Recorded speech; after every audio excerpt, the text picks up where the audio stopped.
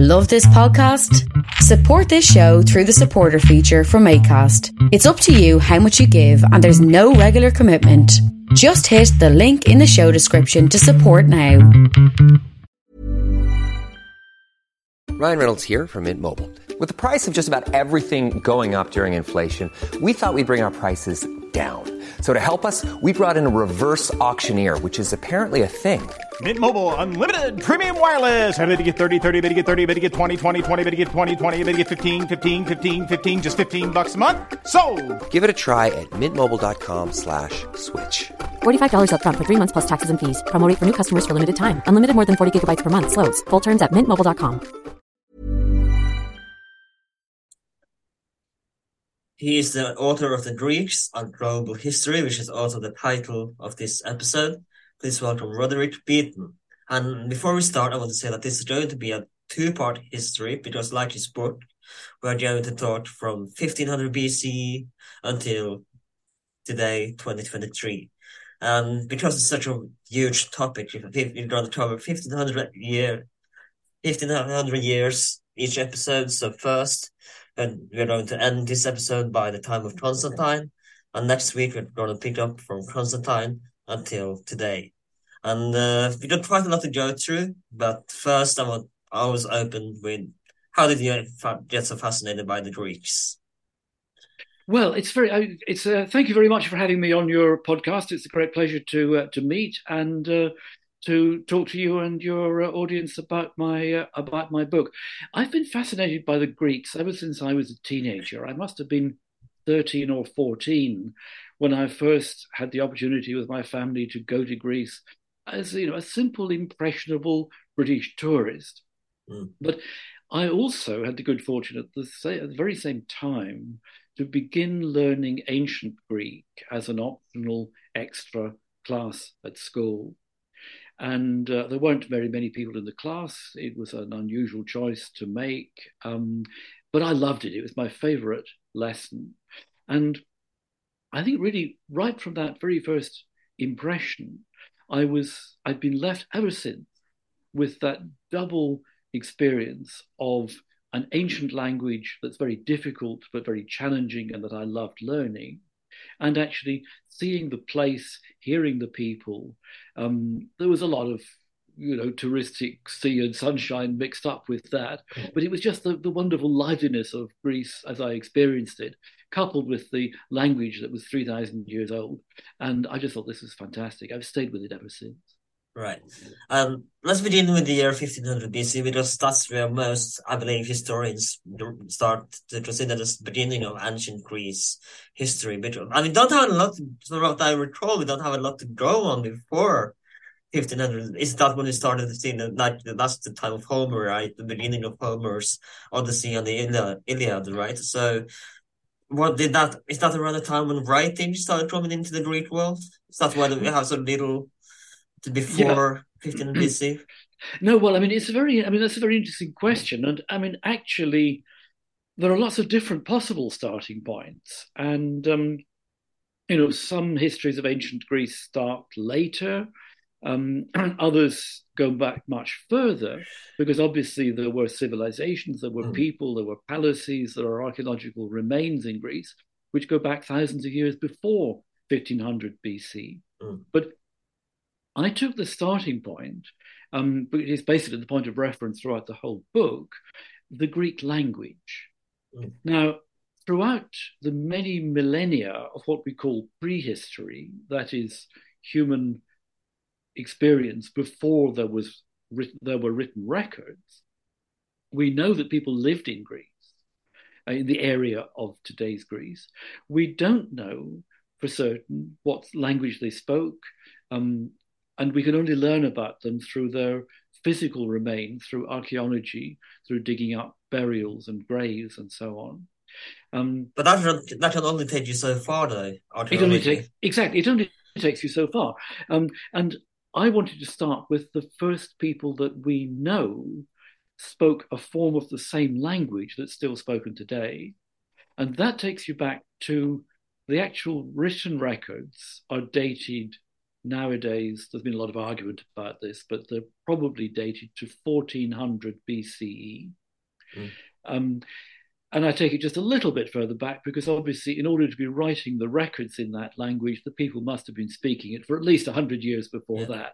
I took a round number, and I also took an event that at the time must have been quite recent, but which had a literally seismic effect on the whole region where these Greek speakers lived.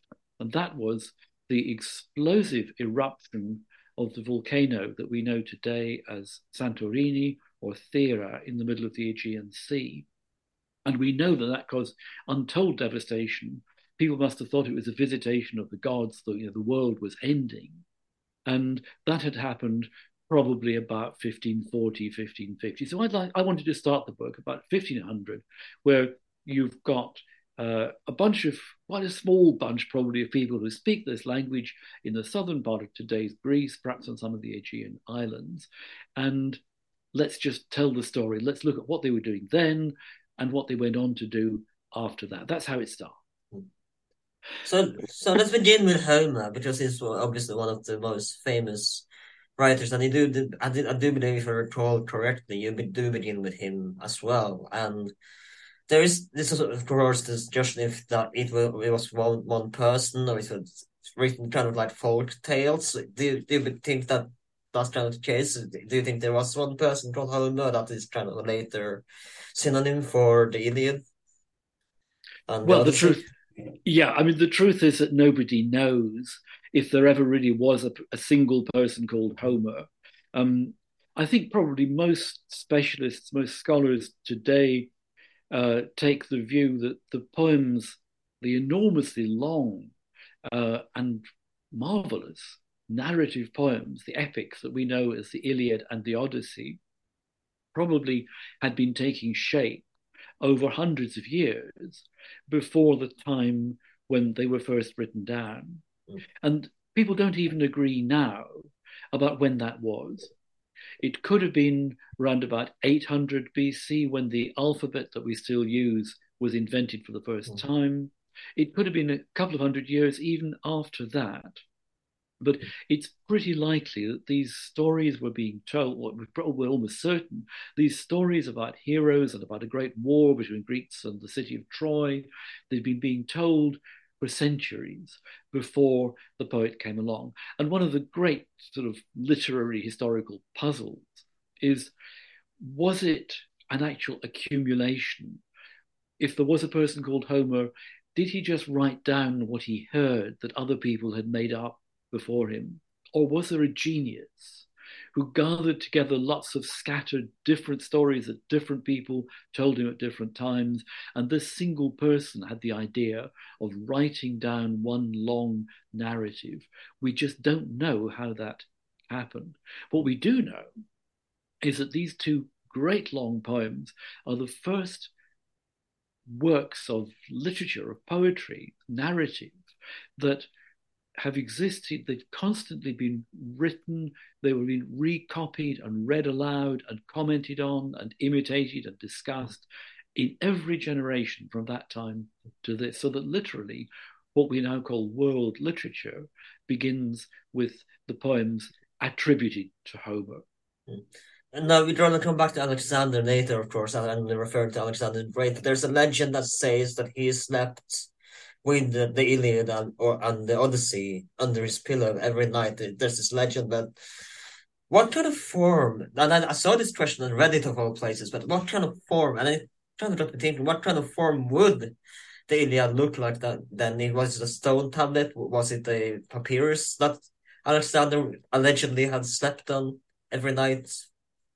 Yeah, a good point. I mean, we tend to, we think of a book as being the kind of book that we're talking about, but of course, books like that didn't exist in those days.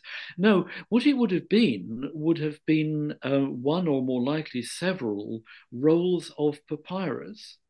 The papyrus reeds that grow in Egypt along the Nile were sort of mashed up and flattened and made into long rolls of paper. and people wrote in columns along those rolls, and then they put them on a kind of spindle and sort of rolled it up, a bit like rolling a cigarette, but very much longer, obviously. And then as you read, you would kind of unwind the spindle. It was like spooling through an old a cinema film. Let's say. I don't think there's not exactly a digital equivalent that I can think of. Right. But yes, it would have been something. It would have been something like that, a papyrus roll. So let's begin with the forming of cities. When did these civilizations start to form place in ancient Greece, like Athens, later Sparta, and other cities along the line of what in today known as Greece?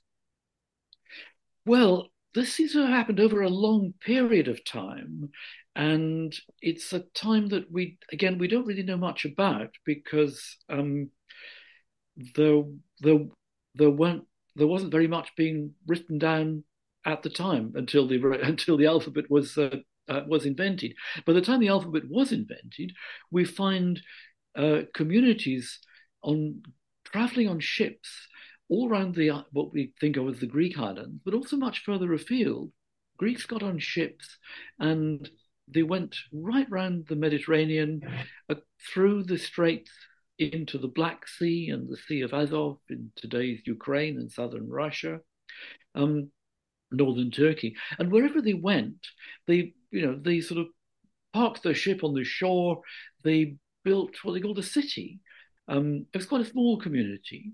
And they found a way of, obviously, they must have found some way of working with the people who already lived there. They mostly didn't fight with them to begin with anyway. They just settled in these cities.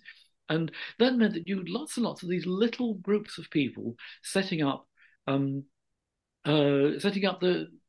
hundreds of cities. And they were on their own. They'd no single leader to tell them how to do it.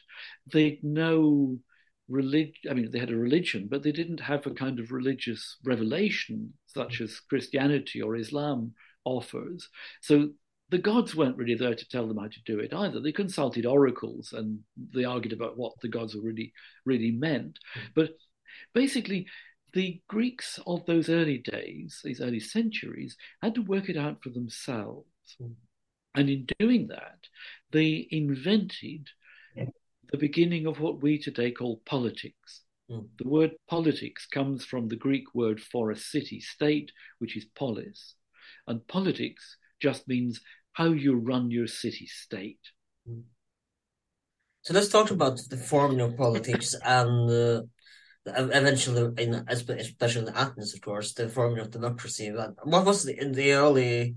Do you have an idea what the early hierarchies in these civilizations, such as Athens, Sparta, etc., when the aristocracy kind of start taking form in these cities? Yes, and in some ways, I mean, they were surprisingly modern, because when we first hear about what's going on in these cities, it is very political. It's about class, it's about wealth, it's about inequality. And in city after city, we read about the landowning, wealthy classes, the people who can afford horses and expensive armor, and they're kind of at loggerheads with the ordinary people. The phrase hoi polloi, meaning the rather dismissive phrase for everybody else, is actually a Greek word meaning the many. So you've got this kind of face-off between the many and the few. And in many of these city-states also, you would get a phenomenon that we're all too familiar with in recent years, where a single strongman seizes power and basically bribes and bullies his way to impose his will on all the other citizens. So really, city-states fall into three different kinds. There's what they call tyrannies, and a tyrant is actually just a strongman. I mean, someone like today's Putin is the obvious example. Right. It didn't necessarily mean that you were just like you said, a bad guy in the beginning, a tyrant. That's right. Wasn't Perseus, I believe, a tyrant as well, considered, if I remember correctly? Which one, sorry? Perseus, if I say his name right, I believe. Not sure I got that one. But don't worry. Yeah, go on. Yeah. But yeah, I mean, it's true. I mean, tyrants were not necessarily tyrannical, but ancient Greek philosophers basically hated the idea of the single strong man. So, what they called tyranny, they regarded as something that was very bad. Very common also was, again, the word still exists, was oligarchy. That is, you've got the wealthy citizens band together, they keep out the rest, they make the rules, but it's still a collective decision making. And then out of the mix of and the competition between the social classes, the haves and the have-nots, you also get in Athens at the end of the 6th century BC, you get the first beginning of what came to be called demokratia, that is democracy. And this was the idea that actually the whole mass of the citizenry collectively make the decisions. It's literally people's rule. And that emerged around about the year, or shortly around before the year 500. And it really took off for several hundred years in many of the Greek city-states after that. It was never easy. It was constantly in competition with oligarchs or with tyrants, and eventually it was rolled up. It was rolled up by mighty kings and emperors, but it lasted for hundreds of years, and it laid the foundations for the democratic systems that we know today. There was another superpower, maybe not superpower. That's kind of a strong word, but it was another power, and I will mostly refer to these two cities because those are the well-known cities in ancient Greece. Of course, I'm never referring to Sparta. So when did Sparta become a major rival, and when did Spartan civilization started to thrive and try to compete with Athens? During the 6th century and the 5th century, the end of the 5th century, they actually fought for 27 years, a bitter war between them, and they marshaled all the other city-states into alliances against each other. It was a tragic waste that so much of this civilization had invented so many things that we still value and treasure today. They were never really found a way of living with each other. The Greeks were brilliant at inventing politics and finding political systems that worked within quite small states, the city-states. Right. But they never got it together to create the equivalent system of what we would call today international relations. They were constantly jockeying for power. They were constantly fighting against each other. They had these great festivals. Every few years, they had the most famous, of course, were the Olympic Games. And that meant that all the people came together from all the Greek city-states, from all over the Mediterranean. And for a few weeks, they stopped fighting and they slugged it out instead in athletic contests, the beginning of athletics and sport as we know them today.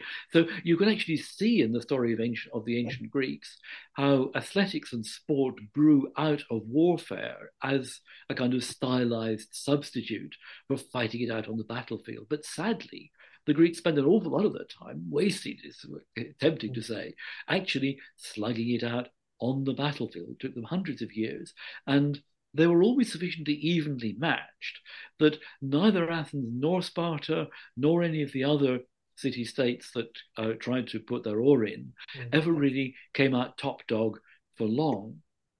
And in the end, they fought themselves to a standstill. It is fascinating to me, and we, of course, are going to discuss Alexander in a second, but it is fascinating to me how they never really were empire interested, that they never tried to unify Greece or never tried to build themselves an empire like we are, of course, going to talk about Carthage and Rome in a few minutes, but that's fascinating that they never tried to unify their cities, and they didn't seem to be interested in that. No, you're right, and I mean by this time this is a period when the alphabet's been invented. Greeks are they're writing their history, they're writing down their philosophical speculations, they're talking about themselves, but they're actually writing down the debates that they have. So we can follow those today. And from those debates, we can see it clearly how the thought developed. What really mattered to the Greeks of these small city-states was not so much exactly what you say, sort of unification or empire.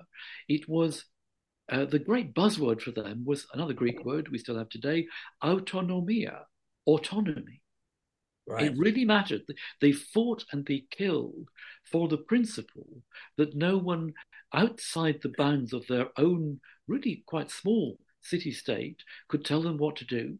And each city-state fought for the same principle. So it's if you like, it's a kind of centrifugal. It's kind of the opposite of empire building. Instead of coming together as empires often did and as nation states have done in more recent times, the Greek city-states kind of flew apart. And you see that even in the fact that, they spent so much time getting on those ships and taking their chattels and their wives and their children to find a city somewhere else. It was kind of bursting apart, a bit like the early universe, I suppose. Yeah, of course, going to talk about the Persian invasion soon, but before that, I want to talk about religion, and we mentioned it briefly. But when did the stories did they genuinely believe that the gods lived upon the same Mount Olympus? Is it? And something that fascinated me when I read Herodotus last summer was that they didn't seem to have the same gods like we think. Zeus, Ares and all those. I remember the names. I don't in right now all of them. But there's several different cities seem to worship different gods. Like Sparta seemed to worship Ares, or for example, it's probably not correct, but Athens, for example, Zeus. Like they didn't have the same gods they worship like we think they might. Because I thought that until I read Herodotus myself, where it seemed like they probably worshipped all the gods, the same cities had the same, but that's not the case, is it? Well, ancient Greek religion is very different from any of the monotheistic religions that we know today. I mean, it's completely different from either Christianity or Islam. There was no real system of belief, and indeed, it didn't really matter so much what people believed. Rather, there was a whole series of stories about a whole series of gods and goddesses, and people just added these stories one on top of another. If wherever you lived, you would build a temple in honor of the god that took your imagination or that had some sort of mythical connection with your city. Often, the Athenians liked to believe that their city had been founded by the goddess Athena, who has more or less the same name. But they weren't even very sure about that. There was another god, Poseidon, the god of the sea, who apparently, and they liked to think that, Poseidon and Athena had actually competed, which was going to be top god for Athens. They were quite fanciful stories, and there was no kind of control over these stories. There were lots of, there were priests, there were rituals, but this was handed down by word of mouth from generation to generation. It wasn't sort of regulated. There was no supreme religious authority, and as I say, nobody terribly minded what you believed, so long as in each city you took part in the communal festivals. They were great on the idea of animal sacrifice. They were constantly killing large numbers of animals. Was human sacrifice involved as well in the beginning, or was that never the case in ancient Greece? Oh, well, that's one of these fascinating stories. There are lots of stories in Greek mythology about human sacrifice. It never seems to have happened in historical times, but there are lots of indications that it did happen in prehistoric times. And actually, there is archaeological evidence now from Crete that during the Bronze Age, human sacrifice was practiced by the Minoans of Crete, who spoke a different language from the Greeks, but they were obviously very much involved in the birth of Greek civilization. But no, in the classical times, the great sort of communal activity was animal sacrifice. You kill these animals, you butcher them, you basically in the open air in front of the temple of the gods, you've got a slaughterhouse, your butcher's shop, And finally, what it all culminates in a gigantic civic barbecue. And the theory was that the gods, conveniently, really liked the smoke that went up from the barbecue. And the mortal humans got to eat the good bits of the animals they'd killed. So there was a certain amount of pragmatism in these religious practices as well. So let's talk about arguably the big villain in quote unquote Persia and then Persian invasion of Greece. Because it does seem that it kind of did unify Sparta and Greece. They did kind of unify at the time to fight against Persia when they came to invade it. I mean, of course, I want to begin before we go to the Battle of Marathon with the infamous Leonidas and the infamous 300. So let's talk about the Persian invasion and how Persia became kind of the big villain, if you will, in antiquity. Well, I mean, you've got these Greeks who are scattered in little settlements all around the Mediterranean. And then, as I say, when they started out, there was no one really on these shores to prevent them doing that. But as time went on, far further to the east, in today's Middle East, an enormous empire was coming together under the rule of the Iranian-speaking kings known as the Achaemenid dynasty. And during the 6th century BCE, these gathered together really the whole of the Middle East. They conquered Egypt, they conquered today's Turkey, and it seems to have been, in world history, it's one of the biggest, perhaps the biggest empire the world had known up to that time. And shortly after the year 500, the Persian great king, the King of Kings, began to set his sights across the Mediterranean towards Europe. And the first people you got to, if you crossed into Europe from Asia, were the Greeks. So you've got this classic sort of David and Goliath confrontation. On the one side, a unified, mighty, militarized, monarchical empire. On the other, the scattered, sort of self-defining, self-inventing Greeks who've got no kind of, military power, concentrated military power or kind of supranational organization at all. And yet, against all expectation, when they were invaded, some of the Greek city-states, not all of them, some of them did finally overcome their differences among each other.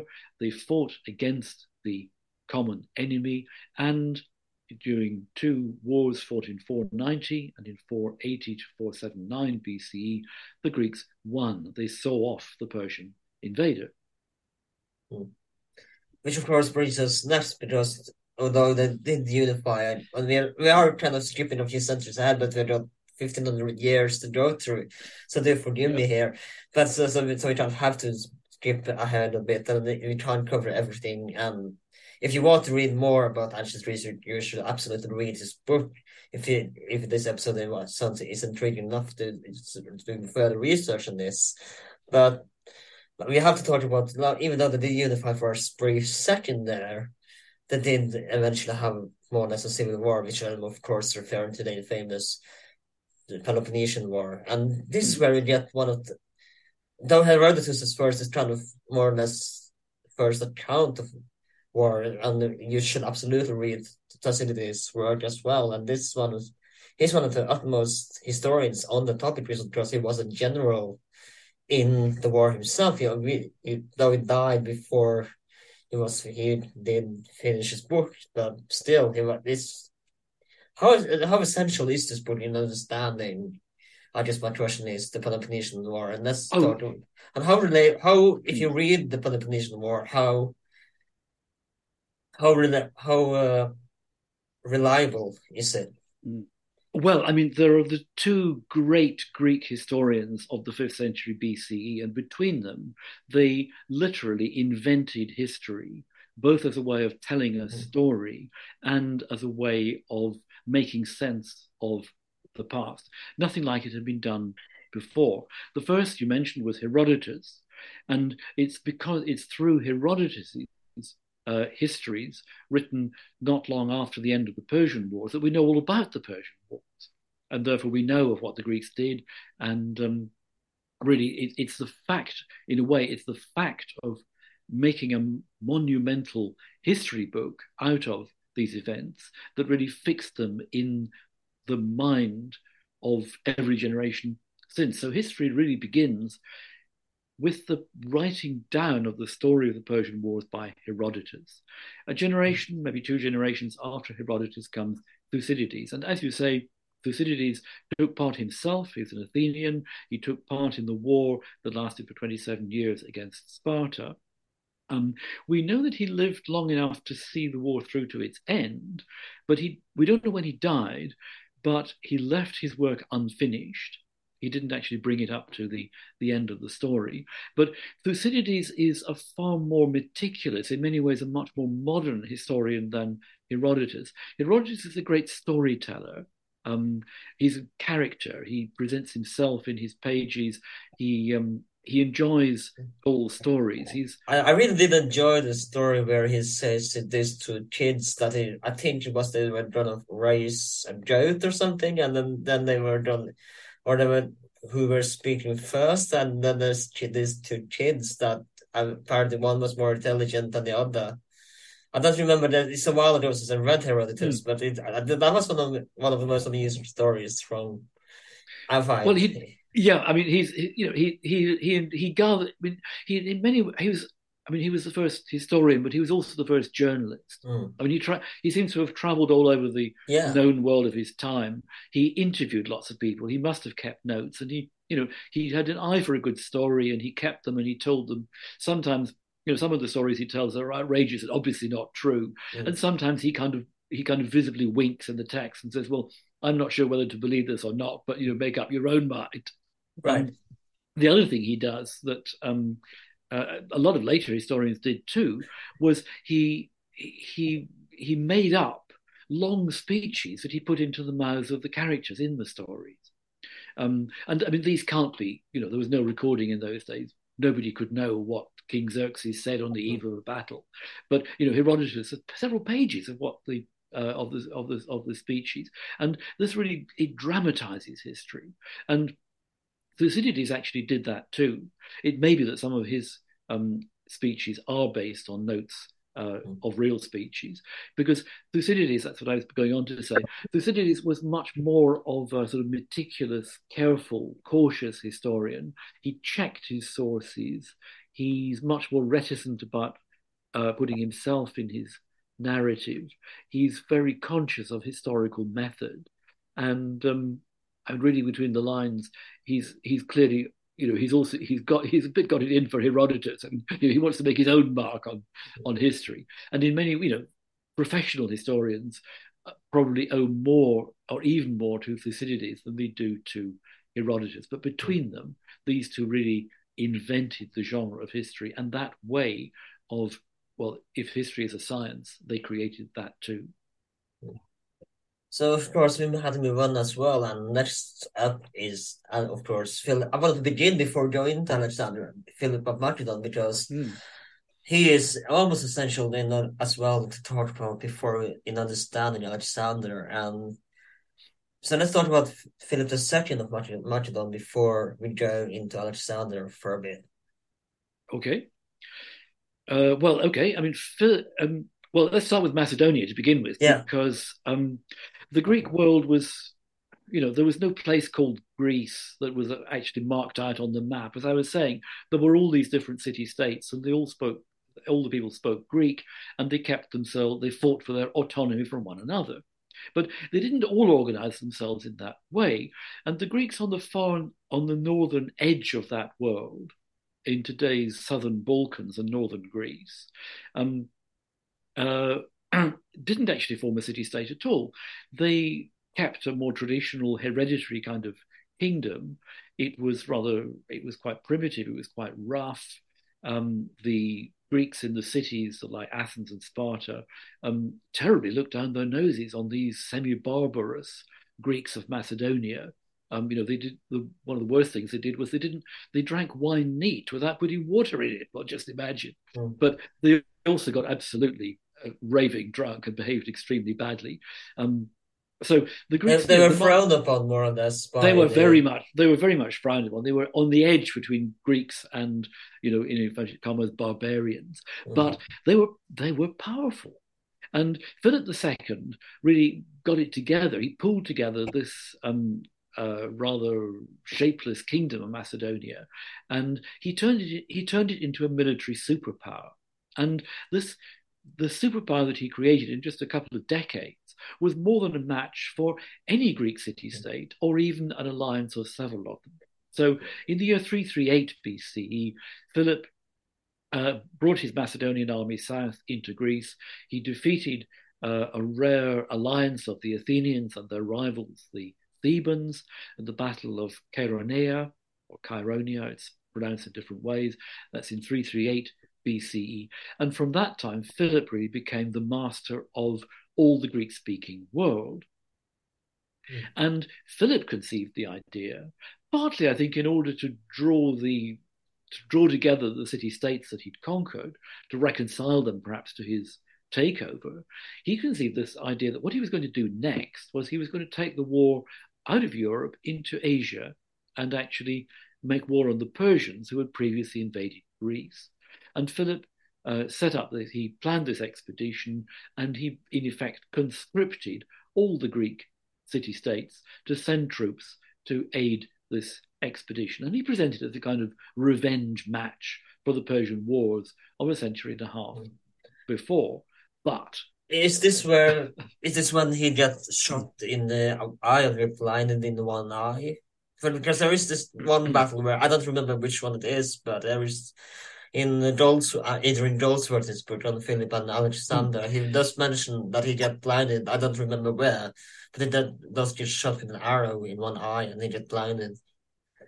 Yeah, I don't think we know what caused the wound, whether it was an arrow or a sword, but it was certainly he lost the sight of one eye. That was quite early in his career. He also had a wound in his leg, apparently, which gave him a limp, and those were and those physical traces were found on the in the tomb that was unearthed in 1978, which is believed to be the tomb of Philip II. But no, so this happened. Those injuries happened to him earlier, but it was after he'd announced he was going to make this new war against Persia. He'd sent off the advance guard, and he had a great ceremony in his capital city, and he had a Greek-style theatre, a semicircular theatre with an auditorium, and there must have been about 10,000 spectators there. Being Macedonians, they'd all been drinking heavily the night before, but at dawn on the day, the king led his retinue in front of all these spectators, and they were going to put on a show, a spectacle, to impress everybody during the day. And to begin with, he started by wheeling on or carrying on statues of the 12 gods. And then there's a 13th statue, which was Philip II. Philip II himself was the king becoming a god. And minutes afterwards, somebody ran up to him and stabbed him in the chest in front of 10,000 people. It was rumored that Alexander was part of this assassination, wasn't there? Well, indeed, there were rumors at the time. There have been rumors ever since. And I mean, I discuss this in my book. I won't tell you what conclusion I come to. But, Alexander is certainly lined up there with the suspects because, it was a lackey who was hired to carry out the killing, and he himself was killed very shortly afterwards. So, there was no evidence. It was an astonishingly stage-managed murder in broad daylight, in public view. But the upshot of that murder was that the 18-year-old Alexander became the next king of the Macedonians. And this, of course, is the Alexander we know as, in inverted commas, the Great. If I remember correctly, it wasn't supposed to be him that was taken over. He didn't have other brothers that was as well candidates to take over the throne, wasn't there? Yeah, Alexander killed a few other people just to make sure that no one else had to go at the throne. Let's be honest. I mean, Alexander is a phenomenon in world history. Not a very kind person. I don't warm to him as a person at all. But yeah, that's of course this brings us to Alexander the Great, and there is this famous story that he was kind of resenting his father because every territory that Philip II conquered was a less territory that he could have conquered himself. There is this famous, if I remember correctly, that he was kind of angry at his father for this. Yes, and there was a famous quarrel with his father, and he threw a drinking cup or a sword at him or something. And I mean, again, the Macedonian court was like that. It's true. We only have the Greeks' word for it from the Athenians' word for it, and they didn't like the Macedonians, but they do come over as a pretty rough bunch of people. I think we have to believe these stories. No, Alexander seems to have set out with the determination to conquer, and he did. I mean, he only lived to the age of 33, so just short of 33. He won.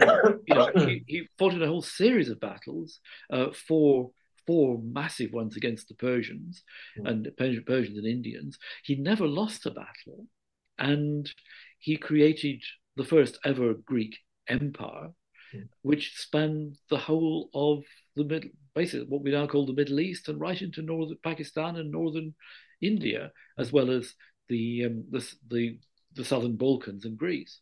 I'm sure you have your grievances about this movie, but what did you think about Ridley Scott's Alexander movie? I loved it, actually. It was very enjoyable. And also, I mean, it was very well historically based. It had the great historian Robin Lane Fox as a consultant, and I believe Robin was actually allowed to act a part as an extra in the film. I mean, he's written one of the best books about Alexander the Great. It's a hugely enjoyable film, but I mean, I wasn't looking to pick historical holes in it, but I think it was kind of believable. And in the movie, at least, it does seem that he's fairly close to his mother. Was this the case in real life as well? Was he fairly close with his mother? That had really, but for the lack of a better word, tight relationship. Well, I mean, how long did that relationship last? Because they never saw each other after he was 18 and went off to Persia. But and his mother was the fourth of Philip's 7 wives, and she clearly had taken a dislike to Philip in a big way. He was clearly closer to her than to his father, but you could kind of the various kind of Freudian speculations. I think it is speculation. We just we don't know enough about Olympias, his mother. But it's a fact. These are fascinating characters. So let's talk about his conquest before we move on, because we have to, of course, talk about it's legendary that his conquest. So it goes all the way to India, and like you said, and it is this infamous story about the Indian princess who. I don't remember exactly how it goes, but I think he kind of pawns her. If I remember correctly, there is this famous story about Indian princess and Alexander when he gets to India. There is, and I'm not sure whether that's one of the true stories, or I mean, there was quite a lot of fake news. There was there were a whole sort of there's what's called the Alexander romance, which was a set of stories that circulated for hundreds of years after his death, and they had ever more wild and wonderful adventures in them. There's a princess. There's various monsters. There are anthropophagi. There are priests. You can't believe it all. Yeah, but of course he does almost conquer India, and they have elephants, which kind of stops him. War elephants, but he wanted to conquer, but his army, of course, is resistant, and they don't want to go home. They have families and land to take care of, and he famously dies on the journey home. He never makes it, and he never points out a successor either. Does he? So the empire is kind of twirled. And again, there is of course a legend about his death where he says, "Isn't that the one?" You know this better than I do. So what is the legend that he claims how he chooses his successor? Well, I mean, he didn't choose a successor, but I mean, he was on his deathbed. He was on. I mean, he was only 32. Nobody expected him to die, least of all himself. He clearly hadn't thought about the succession. There's something, and I forget the exact words. There's something he's supposed to have said that possibly identified one of the generals who was around his deathbed as the successor. But the others refused to believe it anyway. And there was no very good authority. So the whole thing fell apart after his death. His top generals fell out among themselves. They basically fought for 30 years to divide up the spoils. And instead of bequeathing, therefore, one big empire as like the Persian Empire had been, Alexander's conquests were followed by not one but three large kingdoms, one in Asia, one in Africa, based in Egypt, and one in Europe, based in Macedonia. And these kind of jockeyed for position for the next 300 years, until they were all slowly swallowed up by the new emerging power in the Mediterranean, which was that of Rome. Before we go on, there is again this legend. We don't know if it's true or not, but and we don't get in the show, I'm sure. But Caesar, there is the story of Caesar where he cries in front of a statue, I think, of Alexander when he is 23 years old, I think, where he is so disappointed because he hasn't conquered nearly enough territory as Alexander by his age. And he's crying because he's so disappointed that he feels like he failed his hero. No, you're absolutely right. And I mean, these stories almost certainly are true. It's fascinating, actually, that the Roman emperors, once there were Roman emperors, and the Roman generals, including Caesar, who competed with one another in effect to become emperors, though they never did, they all were obsessed with Alexander the Great. And in fact, I mean, I believe it's, I don't think it is, you don't really read this so much in history books, but I believe that the way the Roman emperor, the role of the Roman emperor was constructed later was really a deliberate continuation of the kind of kingship that was first set up by Alexander and then carried on by his immediate successors. No, I want to ask about this. I'm sorry if I interrupted you there, but no. I want to ask you because, as you know, under this justice right now, the Romans loved Alexander, and as you said, the Greeks, they viewed the Macedonians as barbarians. But how did they view Alexander after his death and his legendary conquest? How did that change the Greeks' view of Macedonians? So were they more feared after this, or were they awed on Alexander? Well, one of the things about Greeks in ancient times, perhaps also in modern, is they could never agree among themselves. So, I mean, some Greeks fought with Alexander, followed his armies all the way.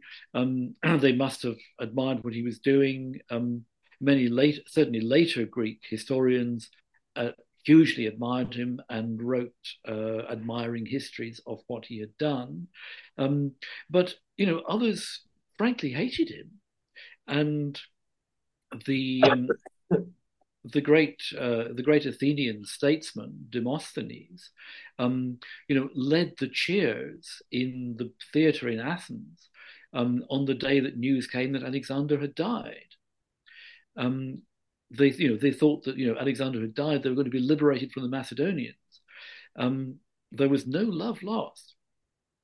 But obviously, as time went on and Greeks began to see how their language, their culture had become, spread so widely through the world, they became more to terms with what had happened. So, as I say, by the time the histories that we read about Alexander today came to be written, which was in the time of the Roman Empire, the Greek historians are pretty much cheerleaders for Alexander, but even they don't conceal all the all the bad things that he did. They're capable of, they're critical of things that they report, and they don't cover them up.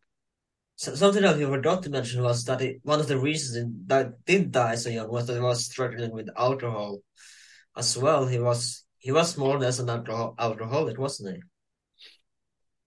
Again,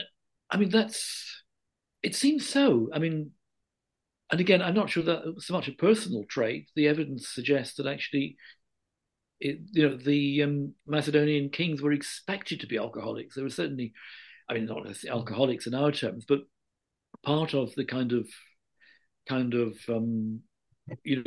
machismo of the ruling class in Macedonia was they had to be able to drink vast quantities, but also not show it. So is it not? It's not so much alcoholism in the clinical sense, perhaps, as a kind of ostentatious behavior, but of course it would have had a medical effect. And some say it was, he drank himself to death. Others said he was poisoned.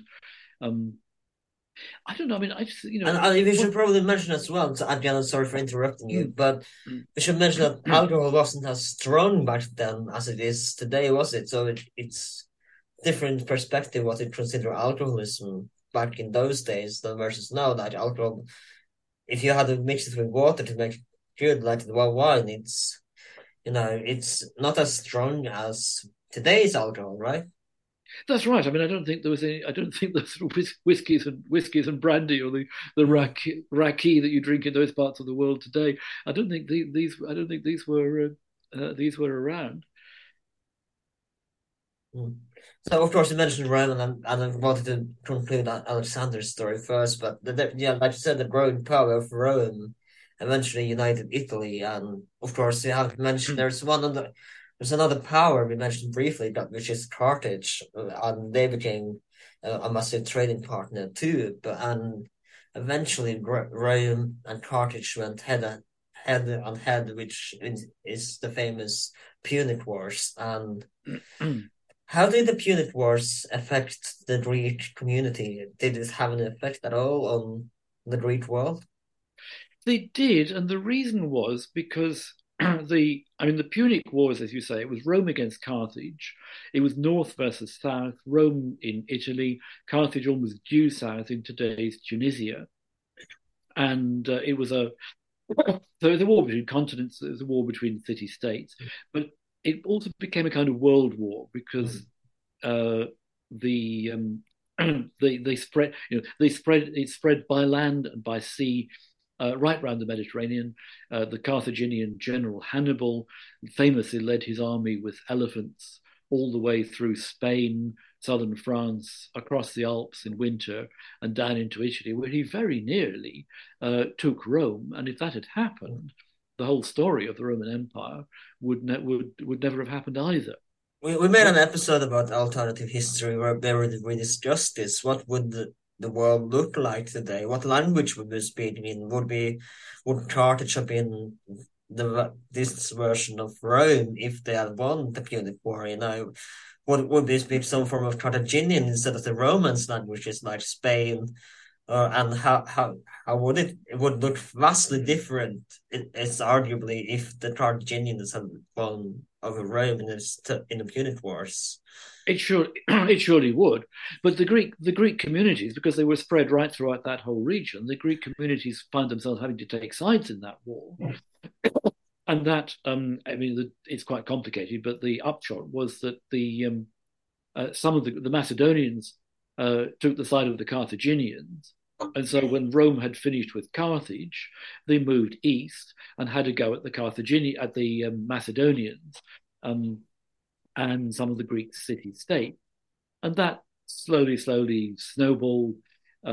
Rome had disposed of its biggest rival in Carthage, and there was nothing really to stop the Romans expanding outwards in all directions. And unlike the Greeks, the Romans did have a sense of empire. They wanted to control other peoples, and they did devise systems for doing it, so that Rome really succeeded Persia as being a highly organized, centralized empire that lasted for a good 500 years, depending. I don't know. And of course, we're going to discuss this in the next episode as well, but it did last all the way until 1453, if you count the Byzantines as the Roman Empire. Yeah, you could say a millennium and a half. Yeah, you could. So that the Greeks, by the middle of the 2nd century BC, had really been taken into the Roman orbit, and they became hugely embroiled in the Roman civil wars. The wars we mentioned Julius Caesar already. Caesar fought a bitter civil war against his rival general Pompey the Great in the middle of the 1st century BC, and most of that fighting actually happened in the region of today's Greece. So again, Greeks are involved in that too. Someone we haven't mentioned though, and is a lovely chap, and I want to go a little bit back in time right before Caesar, and he was outlawed by. I believe Caesar was outlawed by him as well, and I believe who I'm talking about is, of course, the ruthless sack of Athens by the dictator Sulla. Yes, indeed, that was part of a very complicated set of wars that Rome was fighting in the Eastern Mediterranean. But at the same time, Rome was torn apart by civil strife. And a generation before Caesar and Pompey, the rival generals that I mentioned, was a very similar rivalry between Marius and Sulla. And each of these generals, in his turn, actually led an army into Rome and imposed his will on the Roman people. And Sulla infamously became dictator of Rome for 2 years. But he didn't retire, actually, unlike Caesar. He did, if I remember correctly, he retired. Absolutely right. Sulla, it's a long story. I mean, the role of dictator in the Roman Republic was you were only allowed to become dictator for 6 months max, and then you went away again. It was an emergency. Imagine Stalin being dictator for 6 months. Well, quite, yeah. It was an emergency measure, and Sulla broke the rule because he hung on to it for 2 years. But even Sulla, at the end of 2 years, did retire to his estates, and he did actually die in his bed. Move it on a generation. Caesar proclaimed himself dictator for life, and 2 months later he was murdered in the Senate because dictator for life, the senators thought, was too much like being a king or an emperor, and the Romans really hated that idea. Yeah. I mean, and they would get an emperor eventually with Augustus, of course, but that wasn't Rex. That was something else, but it wasn't king. That's right. The Roman emperors were called by a variety of titles, and the word that actually gives us the English and in other languages, the word emperor, imperator, originally just meant the commander of an army. It was a general, and the emperor they took other titles, but the first emperor, whose actual name was Octavian or Octavianus, in 27 BCE, invented the title Augustus, which in English we pronounce as Augustus. And we had a famous month, of course, after him as well. The famous month in the year, August. Of course, yes, indeed. August is named after him, as July is named after his adoptive father, Julius Caesar. So the Roman emperors put their marks on the names of the month that we still have today. But Augustus invented a number of titles for himself. The name by which he's known today actually was a title. It wasn't his name, but he carefully avoided the Latin word rex. And right throughout the later history of the Roman emperor, in Latin, no emperor was ever called rex. The Romans, they really hated the idea of. I mean, they had a monarchy and they bowed down to it, they accepted it, but they would never use the word. On the other hand, half the subjects of the Roman Empire spoke Greek. The whole eastern half, from the Adriatic to the Euphrates, everybody spoke and learned and wrote in Greek. And in Greek, it was normal to call the Roman emperor Basileus, which was the Greek word for a king that had been used by Alexander and the kings who came after it. Which again, and I believe that this will be later the Byzantine emperors. And exactly, once well. Latin. That's right. Once as we go forward in time, once the Roman Empire collapsed in the West, and the Eastern Greek-speaking empire became, in effect, autonomous, with a new capital in Constantinople, then Greek actually became the official language, and the emperors were we call them emperors, but in their own language, the title was actually the old one, meaning king, Basileus. Of course, someone essential, and that's a little fellow. We don't move to Jerusalem right now. And you write about him as well. I'm sure you know who I'm talking about. That's a little fellow called Jesus Christ, who is essential. And what was surprising to me, because I didn't know this until I covered him a while ago, actually, on the podcast as well, is that in the beginning, early Hebrew was in Greek, but the Jews in the beginning, as you write about it in your book, they kind of resented Greek, and this kind of resented this. They were hesitant in learning Greek, and they were preferred to stick themselves to the Hebrew language, didn't they? So let's talk about this little fella called Jesus Christ, who would eventually start the religion that we know today as Christianity. Indeed. Well, I mean, so far as we know, the historical person who was Jesus lived in a province of what was a part of the Roman province of Judea, and his native language, almost certainly, the common language he spoke was not Hebrew but Aramaic. Right. It's a Semitic language of the region that was very widely spoken. Hebrew was the official language of the ancient Jewish religion, but I believe it. I'm not an expert in this, but I believe the common language spoken by Jesus and his disciples would have been Aramaic. It was after his death, when his disciples wanted to spread what they called the gospel, the good news that Jesus had brought to earth.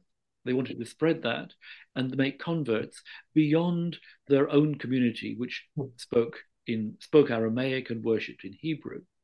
And the common language in the eastern part of the empire, that the one language you could rely on, that everybody could read, or everybody who could read would read that language, and everybody who couldn't read would probably speak some of it. That language was Greek. And it was what I wanted to, and sorry if I interrupted you a few times now, but I wanted to say when we spoke about that Greek being the main language in certain areas, that's kind of like English there, right? Absolutely. I'm Norwegian, so and I don't know English as my second language, and Spanish as my third language. But in every respectable Roman aristocrat as well, they learn Greek, and there's several. And to mention one, for example, is the famous General Germanicus. He wrote several dramas and comedies in Greek, and several other aristocrats as well wrote. So Greek was kind of like English today, especially in the Roman world, where most aristocrats and rich Roman, that was a mandatory language to learn if you were to be respectable in those circles. It absolutely was, but I mean there are two things going on here, because the first thing is that the Roman elite it changed a bit later, but during the time of Julius Caesar and Cicero and Augustus, the Roman elite had really been, their education was deeply based in Greek education, and exactly as you say, if you were really smart, really educated, you had to speak Greek. There's a much quoted moment in Shakespeare's historical play Julius Caesar, where the orator and philosopher Cicero is reported as speaking, and the character says, Cicero spoke, and someone, well, what did he say? Well, he spoke Greek. And so what did he say? Well, 'twas Greek to me, the character says in Shakespeare's play, and that's become a kind of byword. People don't, ordinary people don't understand Greek, but educated Romans did. But the other thing that was going on at the same time and continued actually much longer was that in the parts of the Roman Empire that previously had been Greek-speaking, Greek remained the language of education and commerce and just everyday communication. So, as I was saying, everywhere east of the toe of Italy and the Adriatic, as far as the Euphrates and Tigris, or even the Red Sea, the Arabian Gulf, the common language there is Greek. So, when the followers of Jesus began to spread his teaching, they clearly made a conscious decision to do that in the everyday spoken language. And this is fascinating because the language in which the letters of the Apostle Paul, which are the very first surviving Christian texts, and the Gospels that were written a little bit later, tell the story of Jesus' life and teaching, all of these were written in a form of Greek, not at all the Greek of the educated, the Greek that someone like Cicero would learn, but the Greek of every day, the Greek of daily letter writing, of commerce, and in that way we have both. It's very living, it's very hands-on kind of language, but also, among other things, in addition to the religious content, the Gospels and the earliest Christian writings give us a window into the form of Greek that was actually spoken by ordinary people at that time. And it is, given how long ago that was, it is surprisingly close to the Greek that we still speak today. So if I was to learn modern Greek, which I know is way too complicated for me, but hypothetically, if I didn't know Greek and I went back in time to, let's say, the time of Jesus, would I understand the Greek spoken in the street to them? I think you'd have a much better chance than if you went back another 500 years to the time of Plato, or 400 to the time of Plato, or 500 or 600 to the time of Herodotus. And if you go back to the time of Homer, maybe 700 or 800 years before Jesus, you don't stand a chance. The Greek language actually changed more between the time of Homer and the time of Jesus than it has between the time of Jesus and today. And I'm sure that's because it's been written, that we have the written records. So there's always been the written text that people go back to, kind of, if you like, putting a kind of brake on the process whereby languages constantly change and develop. Of course, it wasn't easy being a Christian in the early days of Christianity, and the Romans, it was easy to put them as a scapegoat, so to speak. And Nero, in the fire of Rome, he immediately thought that, hey, these fellas might be the reason for this. It's kind of like what Jews later would become for Christians, right? That they were the first 300 years, and we will get to Constantine in a few minutes. But the first 300 years of Christianity was not really a fun time to be a Christian. But they were left alone, of course, but mostly because the Romans were more kind of tolerant as long as you didn't step out of line with your religion. But it was easy to. Why was it so easy to scapegoat Christianity? Yeah, I mean, it's a difficult one because the story that became part of the Christian tradition afterwards plays a lot of emphasis on persecution. I mean, Jesus, the historical Jesus, was after all executed as a seditious criminal by the Roman authorities in Jerusalem. And again, I'm sorry to interrupt you again, but we spoke about this in our episode about Jesus as well. That and I want to mention this. So sorry for interrupting you again, but in the Bible, right? Pilatus that's the Roman emperor, general. Pilate. Yeah. He's more or less portrayed as weak in the Bible because he's given the option of freeing either Jesus or this other guy who's also a renowned criminal, even worse. He's actually a criminal, unlike Jesus, but in reality, he was just doing his job. He was just doing what he was set out to do. So he wasn't really weak at all. It was just, though he was kind of insignificant at the time, he was just doing his job. That's what he did. Sure, but I mean, there's the central episode of the whole Christian story is the crucifixion, and So, and from that developed also the idea of martyrdom. So some of the followers of Jesus during the following centuries were put to death, sometimes in gratuitously horrific ways, by the Roman authorities on the grounds of their faith. When you detach the sort of the Christian martyr stories, when you detach those from what we know of the history of the period, you actually get a rather different picture. I mean, it's not that these horrific events didn't take place, they did, and clearly some Christians were sufficiently committed to their religion to endure unspeakable tortures and terrible deaths in order to uphold their beliefs. There's no doubt about that. But it was a very small minority of individuals who were caught up in that whole process. The great majority of Christians, even in those times, neither had to nor presumably felt any great need to become martyrs. I mean, you mentioned the Emperor Nero, who, it's true, in a gratuitous episode in 64 CE or AD, scapegoated the Christians after Rome was burnt down in a fire. This is when the Emperor Nero was himself accused of famously fiddling while Rome burned.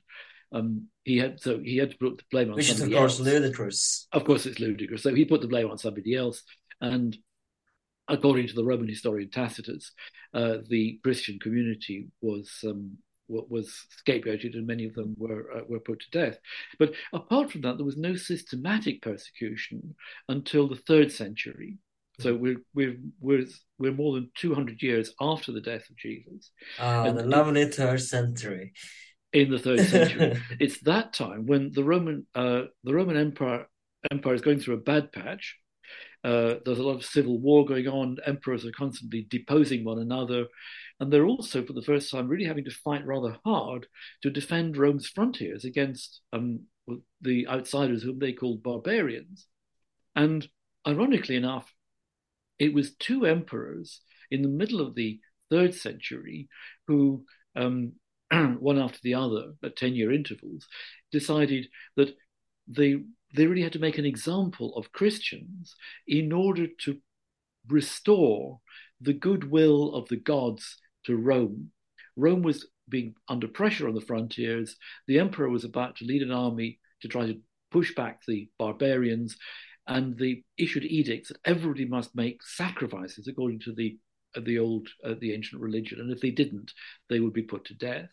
Now, the 2 emperors who did this, one of them was Decius, who 2 years after his edict was killed himself fighting against the barbarians near the Danube River.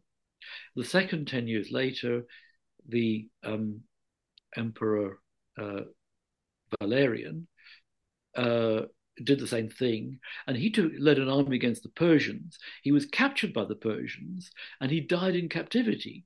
So again, the idea of persecuting Christians didn't get a very good press right from the beginning. It may have been motivated by a kind of old-fashioned appeal to the old gods, but if that was the motivation, it didn't work very well.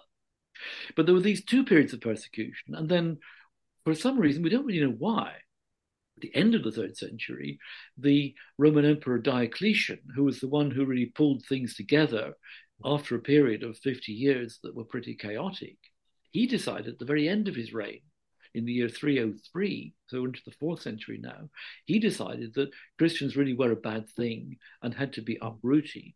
He loved his cabbages, didn't he? He loved his cabbages. Well, he went off to farm them. He was the only Roman emperor, I think, who ever retired. And he went off to his rather fabulous palace that he'd built in today in the Croatian town of Split. And you can still see the palace. But he decided to persecute Christians, and a byproduct of that slightly under-explained policy was that during the 20 years that followed, suddenly, whether to persecute Christians or to support them became a burning political issue in the Roman Empire. It didn't have to be like that. They were still talking about, a very small minority, at the most 10%, in some parts of the empire, probably well below that. Mm. But whether you were for or against this small minority really, really mattered. I mean, dare I say, and I probably daren't, but it's possibly a little bit like the whole argument about, you can't call it a debate, about the position of trans people today. Very few people actually are trans, but there is a huge body of opinion that believes passionately and cares passionately about the treatment of people in that situation. I think J.J. Rowling is one of them, isn't she? It was like, yeah, quite. That's why, dare I say this, but, I think with early Christians, it was somewhat comparable. It was a small group of people, but suddenly, and for not very clear reasons, the fate of these people and one's attitude to these people became a burning political issue. So after Diocletian first retired and then died, his successors fought among themselves. Yeah, we forgot to mention that the Tetrarchy, I believe, is 12. That's right. The Tetrarchy meant there were 4 emperors at the throne at the same time. That was certainly worked out well.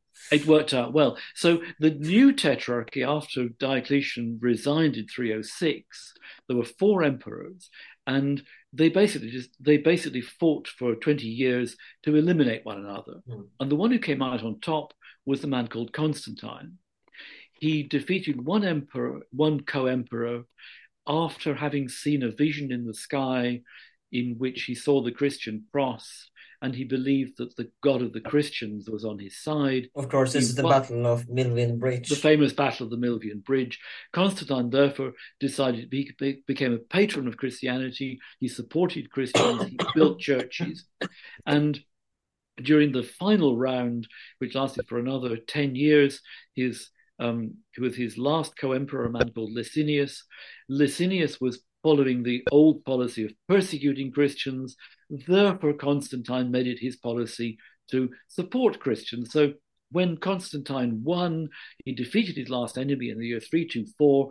Constantine came out as top dog. He's the one undisputed emperor of the entire Roman Empire. But he's done it on the back of defeating someone who persecuted Christians. Therefore, whether he meant it or not, I think one of sometimes being a poor guy. Is he a committed Christian who always wanted to do this? Or is he suddenly find he's landed with a debt that he's got to repay? We simply don't know. But in the episode about Byzantine Empire, I've done several episodes on the Byzantines, but one of the earliest one we mentioned, it was mainly purely propaganda that Constantine converted. That it wasn't really moral reasons. It was mainly propaganda that he converted. That he realized that this could be a tool. There seemed to be enough potential here that I could use. That's his way of thinking, more or less. That this could be a tool I can use to gain popularity in my kingdom. Yeah, I mean, I haven't seen your podcast. I'd be interested to see, how you handle that. It is a fascinating question. I mean, the truth is, we simply don't know. Lots of historians have tried to psychologize Constantine to explain in more or less sort of, it's a whole spectrum from the deeply religious. His first biographer was a Christian bishop who saw it all in, very clearly religious terms, and there's a school of thought right to this day. I mean, Constantine is venerated as a saint in the Orthodox Christian Church. Many more, both at the time and up to today, many historians have taken a more cynical or a more calculating view, and somewhere on that spectrum, the truth must lie. It may also be that there isn't a single truth. There may have been an interplay between different some degree between political calculation and religious faith. Constantine, I mean, again, a bit like Alexander the Great, I mean, he doesn't come over to me, frankly, as a very sympathetic character. Right. I mean, didn't he kill his own son and boil his mother or something? He gave orders for his own son and one of his wives to be killed on clearly seemingly rather spurious grounds. He put up a famous statue of himself, much larger than life. Yeah. Only the head and the toes survive. You can't judge much from the toes, but the head. There's a picture. I mean, people with feet fetish can, but Well, yeah, but I mean, the picture of the head is in my book. It's in many other books. You can see it all over the internet. He doesn't look very amiable to me, I must say.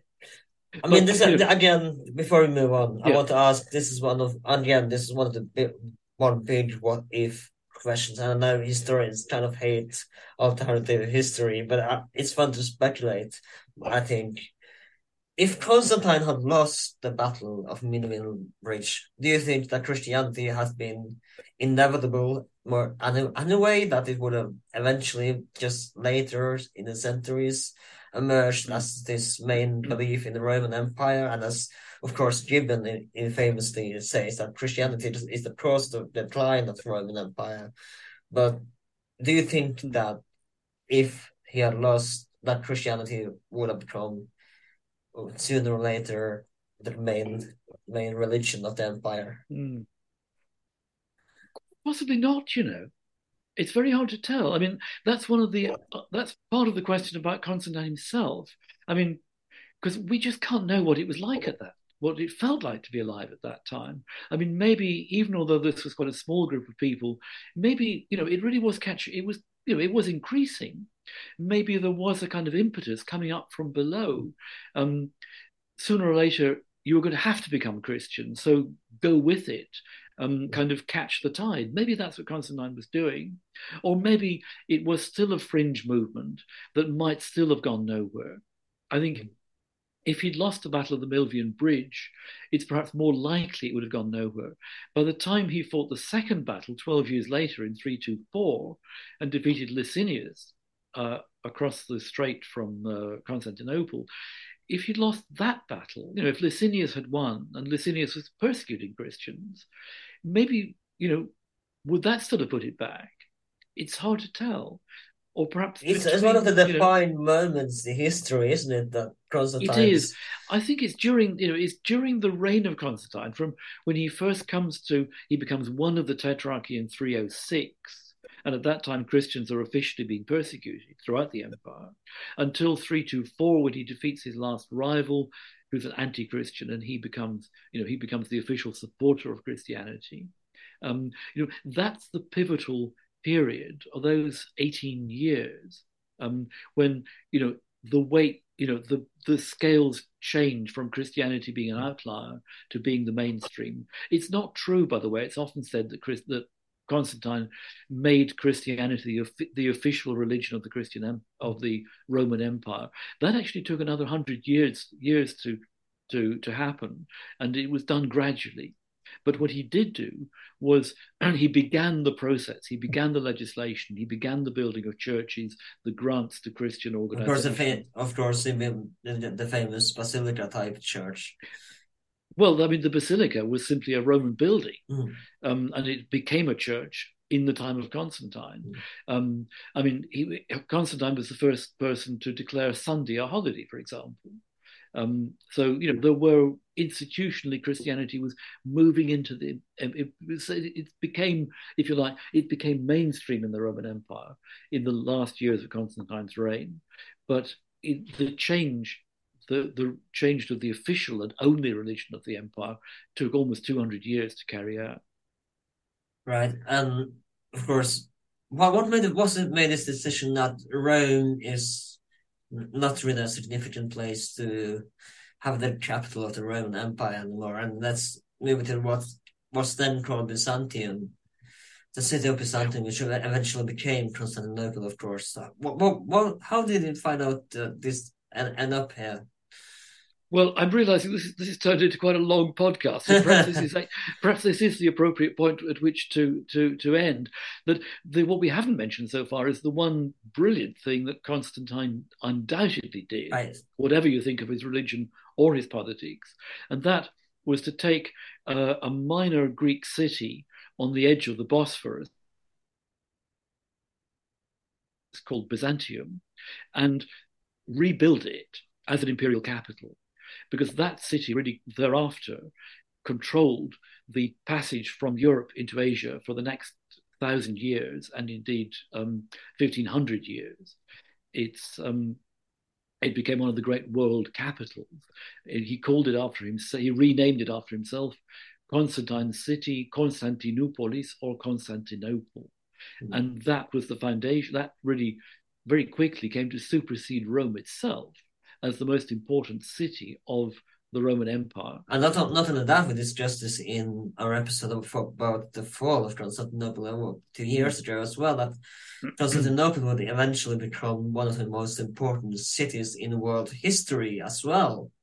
It would, and to bring it back to the Greeks that we're talking about, although Constantine himself was a Roman and spoke Latin as his first language, it was a city in the Greek-speaking East, and before long, by the time it became an imperial capital, it would also be an imperial Greek-speaking capital. It would become the capital of a Greek-speaking empire, though it always called itself the Roman Empire. And that is what we're going to discuss in the next episode, because as we mentioned in the start, this is a 2-part series, because we're going to go through 3,000 years of history here, so we decided that we're going to do this in 2 parts. So if you like this episode, I hope you're looking forward to the next episode, which will be about the Byzantine Empire and then eventually the Ottoman Empire, and then, of course, from Ataturk until today. And this has been with that issue. Well, before you go, do you have anything you want to promote on the social media or anywhere people might find you if they have questions, and where people might find your book? Should they be interested in buying your book? And of course, you should absolutely, like you said, read his book where he goes so much more detail. I'm sure we only had the tip of the iceberg of what he writes about in the book. So where might people find your book if they are interested in reading it after listening to this episode? And anything else you want me to put in a link in the description? Well, the book is published in Great Britain and throughout Europe by Faber. It's available in paperback, online, and in, I hope, all good bookshops. It's published in the USA by Basic Books, and the paperback, I think, will be coming out shortly. And it has been translated into a number of other languages as well. I'm sure you can find the book on the internet. And if you want to find me, I don't have social media accounts, but I'm sure you can find me too. And I'd like to thank you very much for giving me the time to talk about my book. I've very much enjoyed this part of our conversation and look forward to continuing it. Me too. This has been That Aged Well. We are available on Twitter under That Aged Well, Instagram That Aged Well. We are on YouTube, Spotify, Apple Podcasts. Please stay tuned for next week for part 2 of this podcast. I'm very much looking forward to recording that episode as well, because Byzantium is one of my favorite empires. I'm not going to lie to you. And if you are on iTunes or Apple Podcasts, please consider writing a review if you like this episode. That would help us out a lot. If you're on YouTube, please subscribe. We are trying to get to 1,000 subscribers this year. That would be brilliant if we did manage to get there. My name is Alan. This has been That Aged Well, and I hope to see you next time. Take care. Even when we're on a budget, we still deserve nice things. Quince is a place to scoop up stunning high-end goods for 50 to 80% less than similar brands. They have buttery soft cashmere sweaters starting at $50, luxurious Italian leather bags, and so much more.